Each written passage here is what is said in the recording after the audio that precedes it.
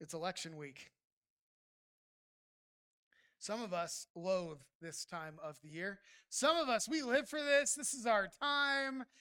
I don't know who you are. I don't know why that would ever be, but this is not one of those years where the election is national, at least as far as the presidential goes. And for some of us, have already toned out all of the various bits and pieces. One of the things that I hate about this season is that you get a whole bunch of men and women who stand up and say, I. Me. I am. And the reality is that most of the time when they say that, we know that they don't actually mean it. Or maybe they mean it, but they're not actually capable of what they're saying. Today, though, we're going to be in a scripture where Jesus says a whole lot about himself, and what I want us to do is believe it. Jesus is not a politician who is idle in his words about who he is, or what he wants to do, and what he wants to accomplish. He is not idle at all.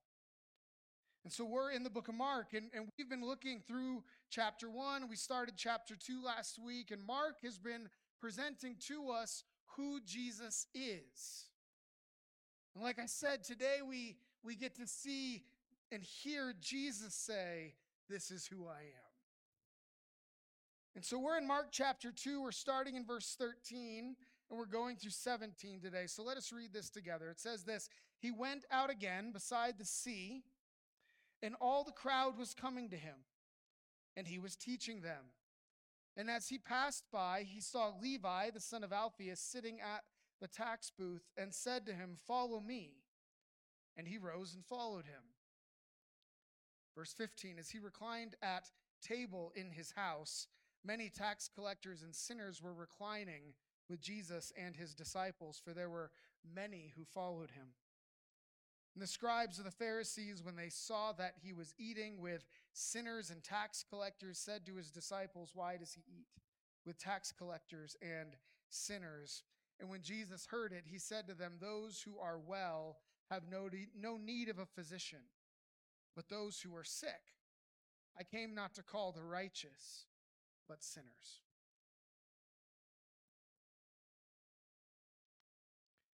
Jesus says his own words at the end here, "I came not to call the righteous, but sinners." He compares himself just before that to a physician that would come for those sick. Church, we live in a culture for whom the greatest sin is saying something is sin. The greatest sinners are those who would use the word sin. And thus we live in a culture that has removed itself from the need for Jesus. Because Jesus himself says, "I came not to call the righteous, but sinners." Church, my argument today, and I don't think this is an argument necessarily as much as it is my proposition to those who I pray would agree with me, is that we are, all of us, sinners, and we are, all of us, in need of Jesus. Amen? And so, church, what we want to see today is what Jesus says, what he shows about himself as he interacts with sinners. And this is important for every one of us here, every one of us. We're going to come back to this in a few minutes. I'll show you in Scripture in a few minutes where this is, but all of us are sinners. There are those, I think they would look at us and they would say, "Well, you talk about sin and that excludes people." No, calling people sinners includes everybody. I cannot stand up here in front of you and in any way proclaim to be not a sinner. And you can't in your pew sit there and claim to be not a sinner. We are all of us sinners. And so, church, just hear this. We are all in need of what Jesus has to offer. See three things today. The first is how Jesus called sinners. The second is his love for sinners. And third is how he heals sinners. And so we're going to begin with Jesus calling sinners to himself in verse 13 and 14. This is what it says: "He went out again beside the sea, and all the crowd was coming to him, and he was teaching them." Now we're going to come back to verse 13 in a couple minutes, but I want to be in 14. It says, And he passed by, he saw Levi, the son of Alphaeus, sitting at the tax booth. And he said to him, "Follow me." And he rose and followed him. Levi, otherwise known as Matthew, was sitting in the tax booth. Why? Because he is a tax collector. Many of us already know this, but many of us maybe don't know this. But to be a tax collector in Jesus' day was not a good thing. But not just because the way we would think of an IRS agent and be annoyed that they're the ones that collect a portion of our income. For them, at that time, to be a tax collector was to be the absolute worst thing you could be in all of society, period. There was nobody worse than a tax collector. See, they didn't just collect taxes, they worked for the Roman government, and the Roman government was the invading army. And so to be a tax collector was to be a colluder. It was to be a traitor to your own nation, to your own people, and because they were a nation that was so spiritually committed, a traitor to God himself. See, we think tax collector and we think IRS agent. You get on a plane and you sit next to a tax collector or to an IRS agent, they will never tell you they are an IRS agent. They will say they're an accountant. They will say they work for the government and end it there. They will not tell you they are an agent for the IRS. To be a tax collector, to be Matthew, to be Levi in our story here is to be the worst thing you could be, period. Think about that time when Moses, in friendship with Pharaoh, caught an Egyptian beating a Jew and killed him. The very next day, Moses sees two Israelites arguing. When he confronts them, what do? They make a big stink about how he is a colluder and a traitor. And this is built into the foundation of what it meant to be Jewish and to have a really strong nationalistic identity. To be anything but a traitor would have been fine. To be anything but a tax collector, colluding with those. And so, church, what we need to know is that as we read about Matthew, he is the worst of the worst. And what does Jesus do? Jesus sees him in his tax booth and he says, "Follow me." Now, I don't know who you are today. I don't know what's going on in your life. I don't know what secret things are in the darkness. And I don't know if you are someone who has publicly sinned over and over again. But what I do know is that if that is you, and maybe you consider yourself to be the worst of the worst, or maybe you look back on a time in your life when you were the worst of the worst, what we know is this, is that Jesus Christ calls the worst of the worst to follow him. And that's the first thing we need to see here. How can he possibly do that? How can Jesus call the worst of the worst to follow him, to come after him? Well, it's because of this, because Jesus cares far more about who you will be with him than you were without him. And so the fact that Matthew is the worst of the worst, that Levi is the worst of the worst, doesn't bother him because Jesus has an eye for the future, for who Matthew will be as his friend. One of the writers of a New Testament book, the Gospel of Matthew, as a disciple, one of Jesus' closest 12, as a church planter and missionary who would eventually give up and die for the sake of Jesus.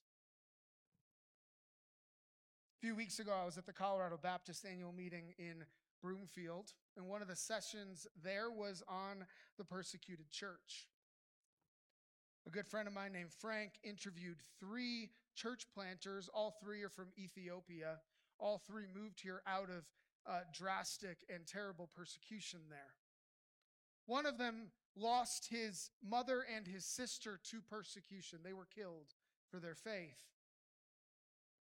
Here in Denver, and you may or may not know this, but the Southern Baptist churches are not all or not largely or even at that point majority white. We have over 80 different nationalities represented in Colorado alone for Southern Baptist churches. 80. That's a lot. These three men, these three pastors are church planting amongst Ethiopian refugees and immigrants who now live in Denver.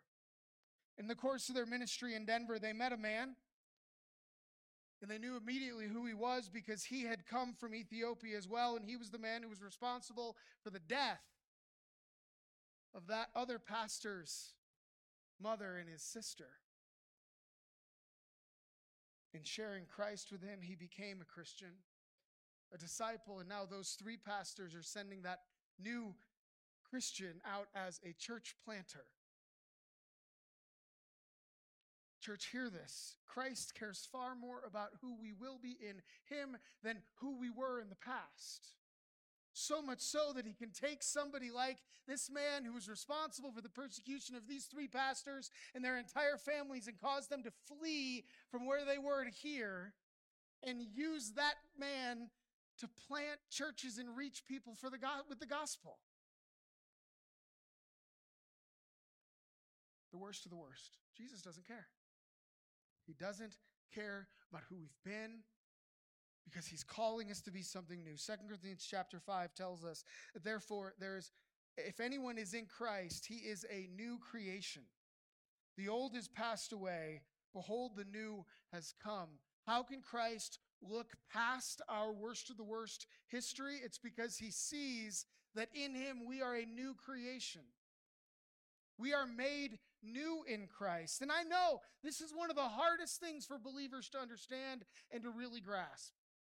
We struggle with it when it comes to other people, family members who have hurt us, friends who have hurt us, even other church people who have hurt us.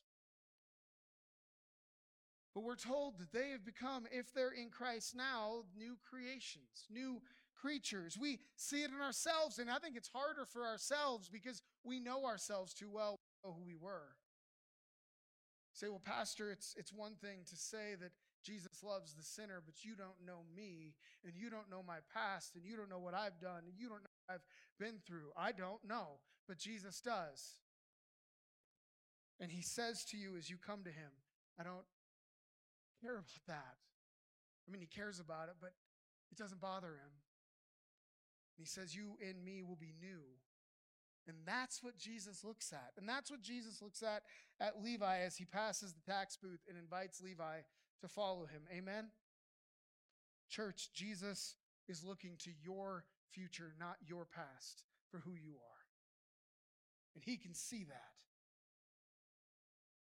Second thing Jesus does in our passage here is sit with sinners. He shows his love for sinners by sitting with them.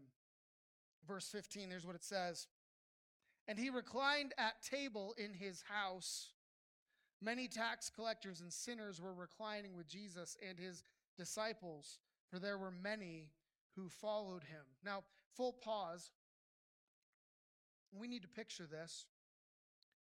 We need to picture what's happening in this space. And if you've ever been to church before and you've ever been part of the Lord's Supper, if you've ever seen even pictures or paintings of the Last Supper, then this is actually what you should be picturing.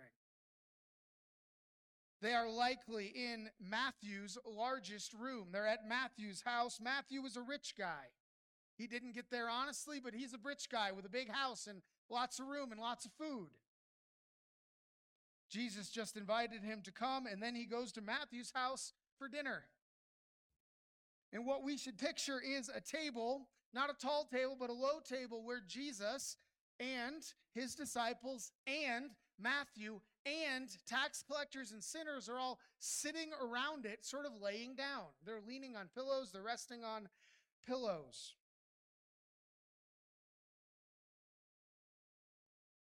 And here's what it tells us. It tells us that they were reclining at the table. Now, I just want to make us really uncomfortable here for a minute. When I hear the word recliner, I think of the Greenstreet's house, and they've got this giant couch that's all made up of different recliners. And if you sit in one, you're sitting next to another person, there's like 6-8 inches before you get to the next person. This is not what we should picture. What we should picture is a group of really mostly, if not all men, who are sort of laying down alongside of a table. It's not that their legs are underneath the table, they're alongside the table, which means if I'm laying here and somebody else is laying here, my legs are probably touching theirs and them. And where do they put their hands? Well, they might put them right here. I don't know. It's awkward. We actually get a really clear picture of this in the story of the Last Supper. Here's what it says, and I'm going to quote the King James Version on purpose here because it's just that much more awkward for us. It says, "Now there was leaning on Jesus' bosom one of the disciples whom Jesus loved." What that tells us is that at the Last Supper, when Jesus is doing all of the various lifting of the bread and the wine and juice, and he's going through all of that, John, who's the disciple that Jesus loved, is literally laying on Jesus' chest. If I can just be a little bit flippant on this, they're cuddling. And that's awkward. Now, it's a different culture. We would not do that, right? A grown man laying on another man's chest, that's weird. But that is to say that they were really comfortable with each other and really accepting of one another. And in fact, you would not recline with anybody you didn't consider to be a friend or family. And then we go back to our passage here, and it says, "And he," this is Jesus, "reclined at the table in his house." That's Matthew's house. Many tax collectors and sinners were reclining with Jesus and his disciples, for there were many who followed him. Church, make no mistake, this is a scandalous picture of Jesus.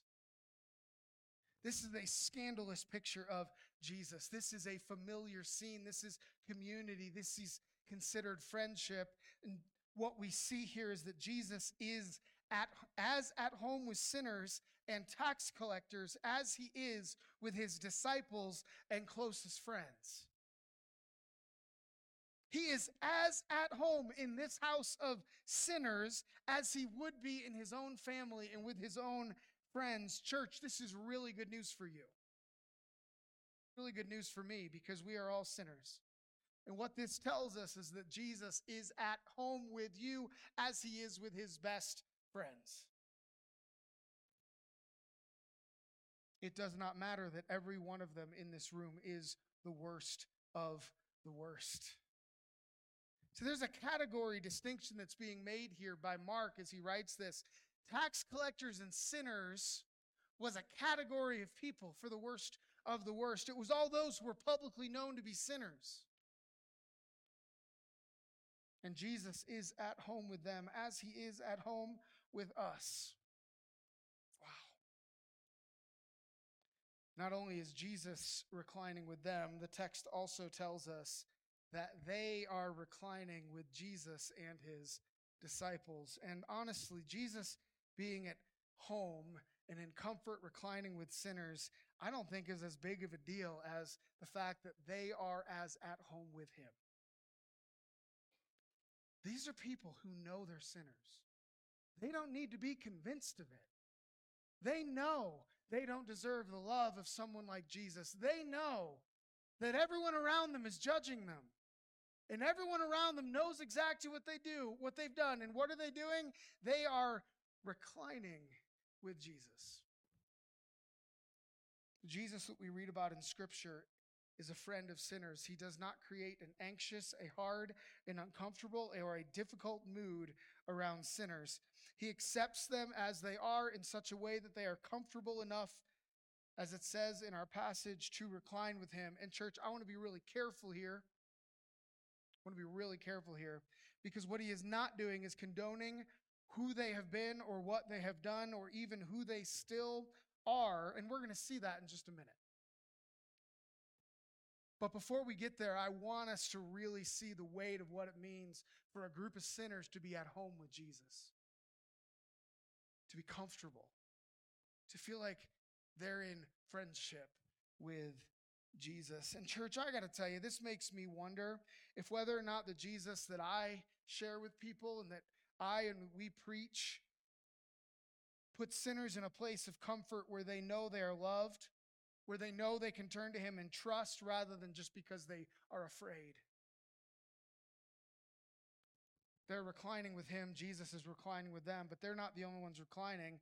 It's also amazing to read this, and it tells us that they're reclining with Jesus and his disciples. Now, quick note, just as a reminder, and if you haven't been here, the disciples here is 4 people.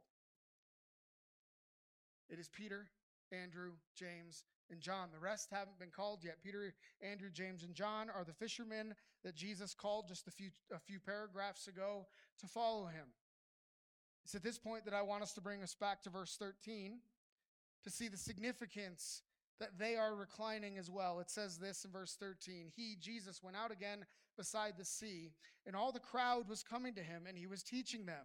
Verse 14, and as he passed by, he saw Levi, the son of Alphaeus, sitting at the tax booth. Church, what I want us to see, what I want you to notice, is that Matthew is not just a tax collector. He's Peter's tax collector, and Andrew's tax collector, and John's tax collector, and James's tax collector. He is the tax collector that is sitting by the shore, by the dock, by where the fishermen come in, and when they make their money, he's the first thing they see. And he's spent however many years making their lives difficult while he made his own comfortable. These 4 disciples have been called to follow Jesus maybe weeks before this. And on this day, what do we find? We find that Jesus, his disciples, and these tax collectors, including Matthew, are reclining together. Wow.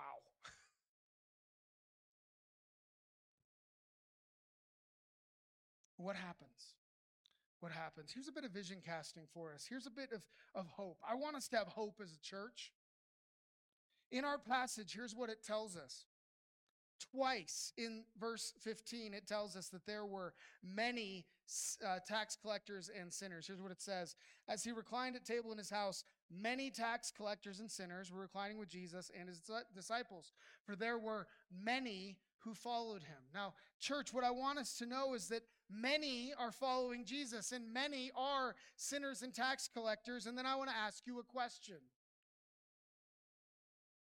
What would happen in the San Luis Valley if many of those who are the worst of the worst, public sinners that we all know, or you all know because you've lived here longer than I have, the worst of the worst were to suddenly come to Jesus? What would happen if those people that you know in this community, who have betrayed this community, who have hurt this community, who have cheated this community, who have abused this community, what would happen if many of them suddenly came to Jesus? Beyond that, what would happen if the many teachers or nurses or farmers or ranchers or bankers, hospitality workers, the many of the neighbors who don't yet know Jesus, what would happen if many of them suddenly came to Christ? What would this community look like if the many were comfortable with Jesus enough to sit at his feet, to sit alongside of him, to be comfortable with who Jesus is enough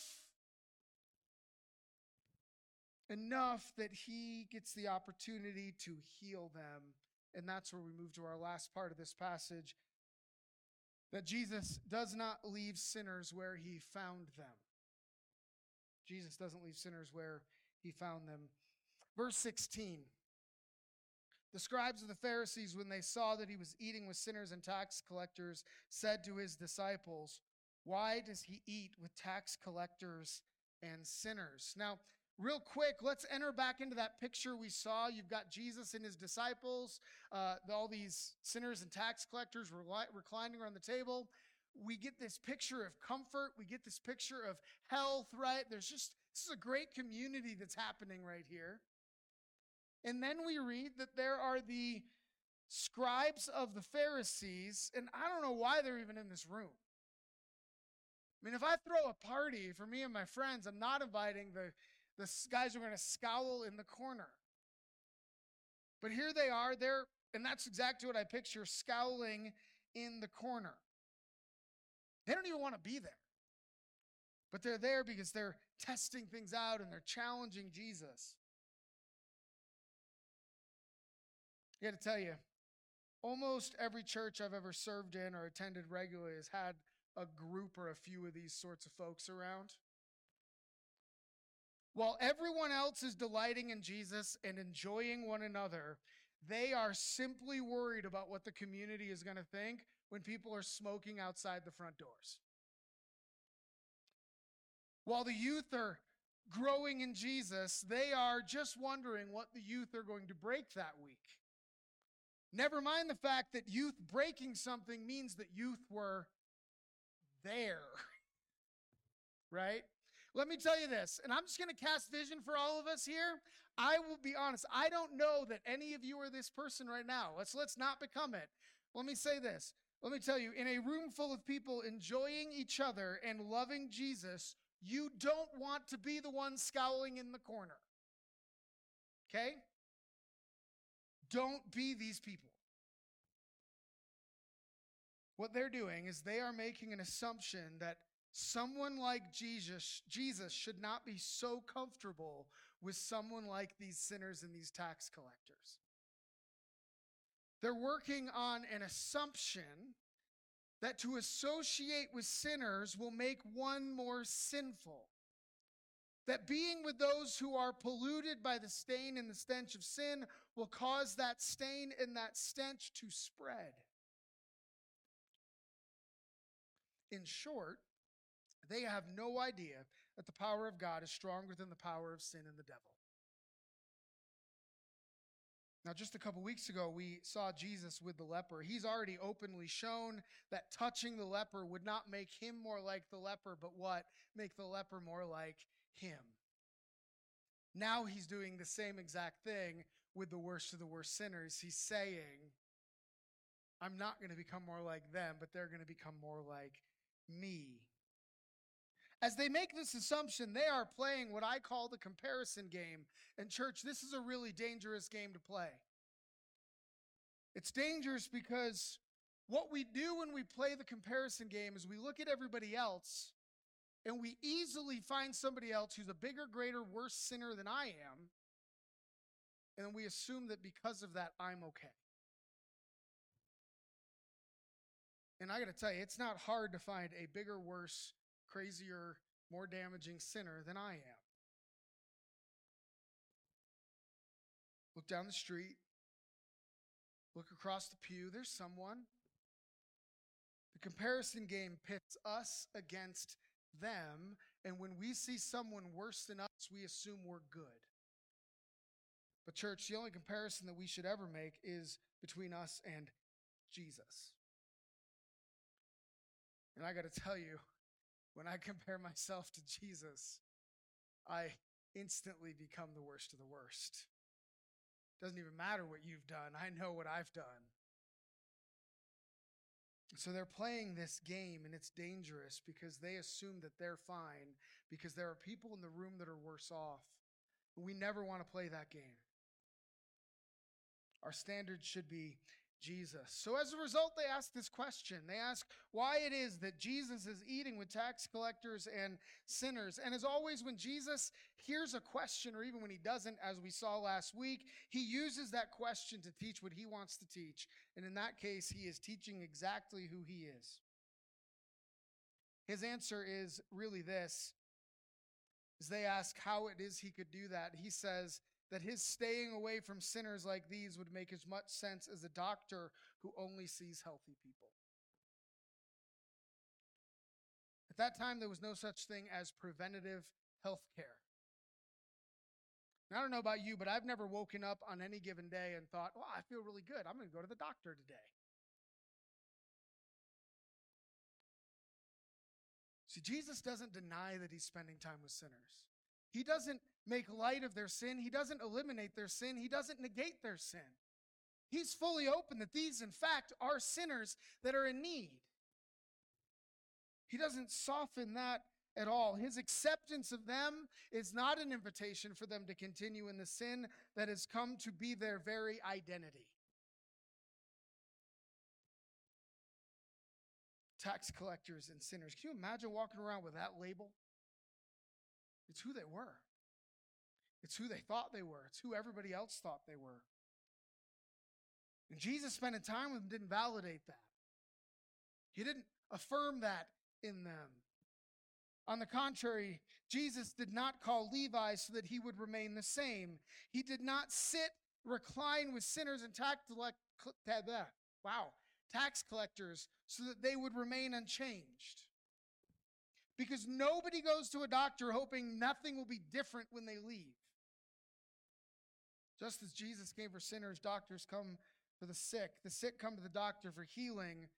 Sinners come to Jesus for forgiveness. Friends, no sick person goes to the doctor hoping to just be heard and accepted and not helped and healed.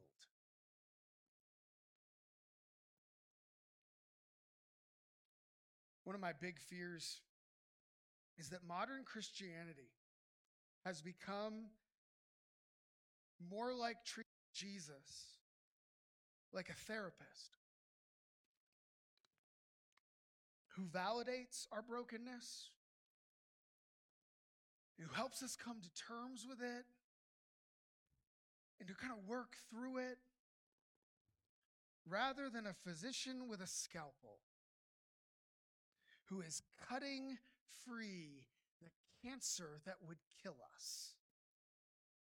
Hebrews chapter 4, verse 12 says, "For the word of God is living and active, sharper than any two-edged sword, piercing to the division of soul and of spirit, of joints and of marrow, and discerning the thoughts and intentions of the heart." I love this passage. In Scripture, the Word of God is often described as a sword, and that is a reference we see here. But church, I would ask you this: what instrument is sharper than a two-edged sword and is capable of splitting, severing between joints and marrow? It's a scalpel. It is a scalpel. And in the hands of a skilled physician, a scalpel is a tool of healing.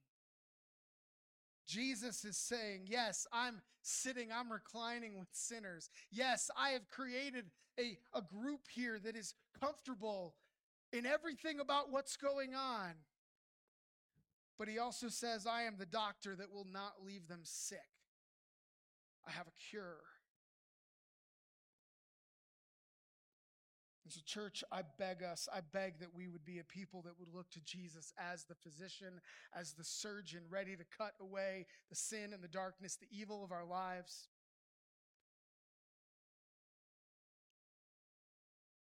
In verse 17, Jesus says this, very end, "I came not to call the righteous, but sinners." Now he's speaking to the scribes of the Pharisees at this point. These are a group of men who have everything together. They're well educated, they've got money, they've got good clothes, right? They've got good families, everything is put together. They've played the comparison game. They believe they're better than those in the room. And so when Jesus answers this, it almost looks like he's not talking about them. But that's the thing, he is. He's still talking about them. They're still the worst of the worst. They're still those exactly sinners who need him. We're told in Romans chapter 3, verse 324, that all have sinned and fallen short of the glory of God. Romans 3, 9 through 12 asks this, "What then? Are we Jews any better off? No, not at all. We've already charged that all, both Jews and Greeks, are under sin, as it is written, none is righteous. No, not one. No one understands. No one seeks for God. All have turned aside. Together they've become worthless. No one does good, not even one." Jesus says, "I've come for the sinners, not the righteous." Church, there are no righteous. There are no righteous. All are sinners in need of Jesus. And that's really good news for us today. It's really good news because it means Jesus came for you. And he came for me. He doesn't exclude that. In the book of Luke, when Luke shares this story, he actually adds another word on the end. He says this, "I came not to call the righteous, but sinners to repentance." Luke is really concerned about the end game for those sinners, that they would come to repentance. But Mark is far more interested in the who, and so he leaves that word out at the end. Because Mark's emphasis is that the who of this passage that Jesus came for is you and me. So, friends, we look at Jesus and we see what he does for sinners. And church, let us openly admit that we are sinners in need of Jesus. We see the gospel all over this passage. Maybe you're sitting here and you are just simply a sinner. You've never come to Jesus, and you look at your life and you know you're a mess, and you compare it to Jesus and not the people around you, and you know that you don't measure up, and you're sitting there going, what hope do I have? Church, here's your hope, that you are welcome. Christ invites you, he calls you, and not only that, but he will sit with you and he will make you comfortable. He will make you like family. Some of us in this room are sinners turned saint, and this is the good news, that even if we have been sinners, we are now saints because we've been made new. And so even though the sin still rears its ugly head, and even though we struggle constantly, we know that he has made us into new creatures. The question I have for you is, how are we welcoming and reaching out to the sinners of our community? Do the lives that we live outside of this church welcome people who don't know Jesus to be comfortable with who we are and what we are, so that we might get the opportunity to share the gospel?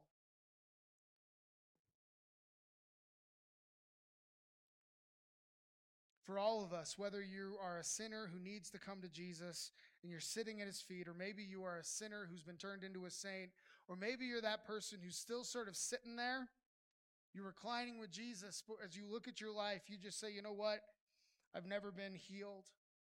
I've never had him work in me. I've never grown. I've never been helped. I've never been made new. Then church, let me just offer to you right now, today is the day. Stop sitting and reclining with Jesus and invite him. Invite him to save you.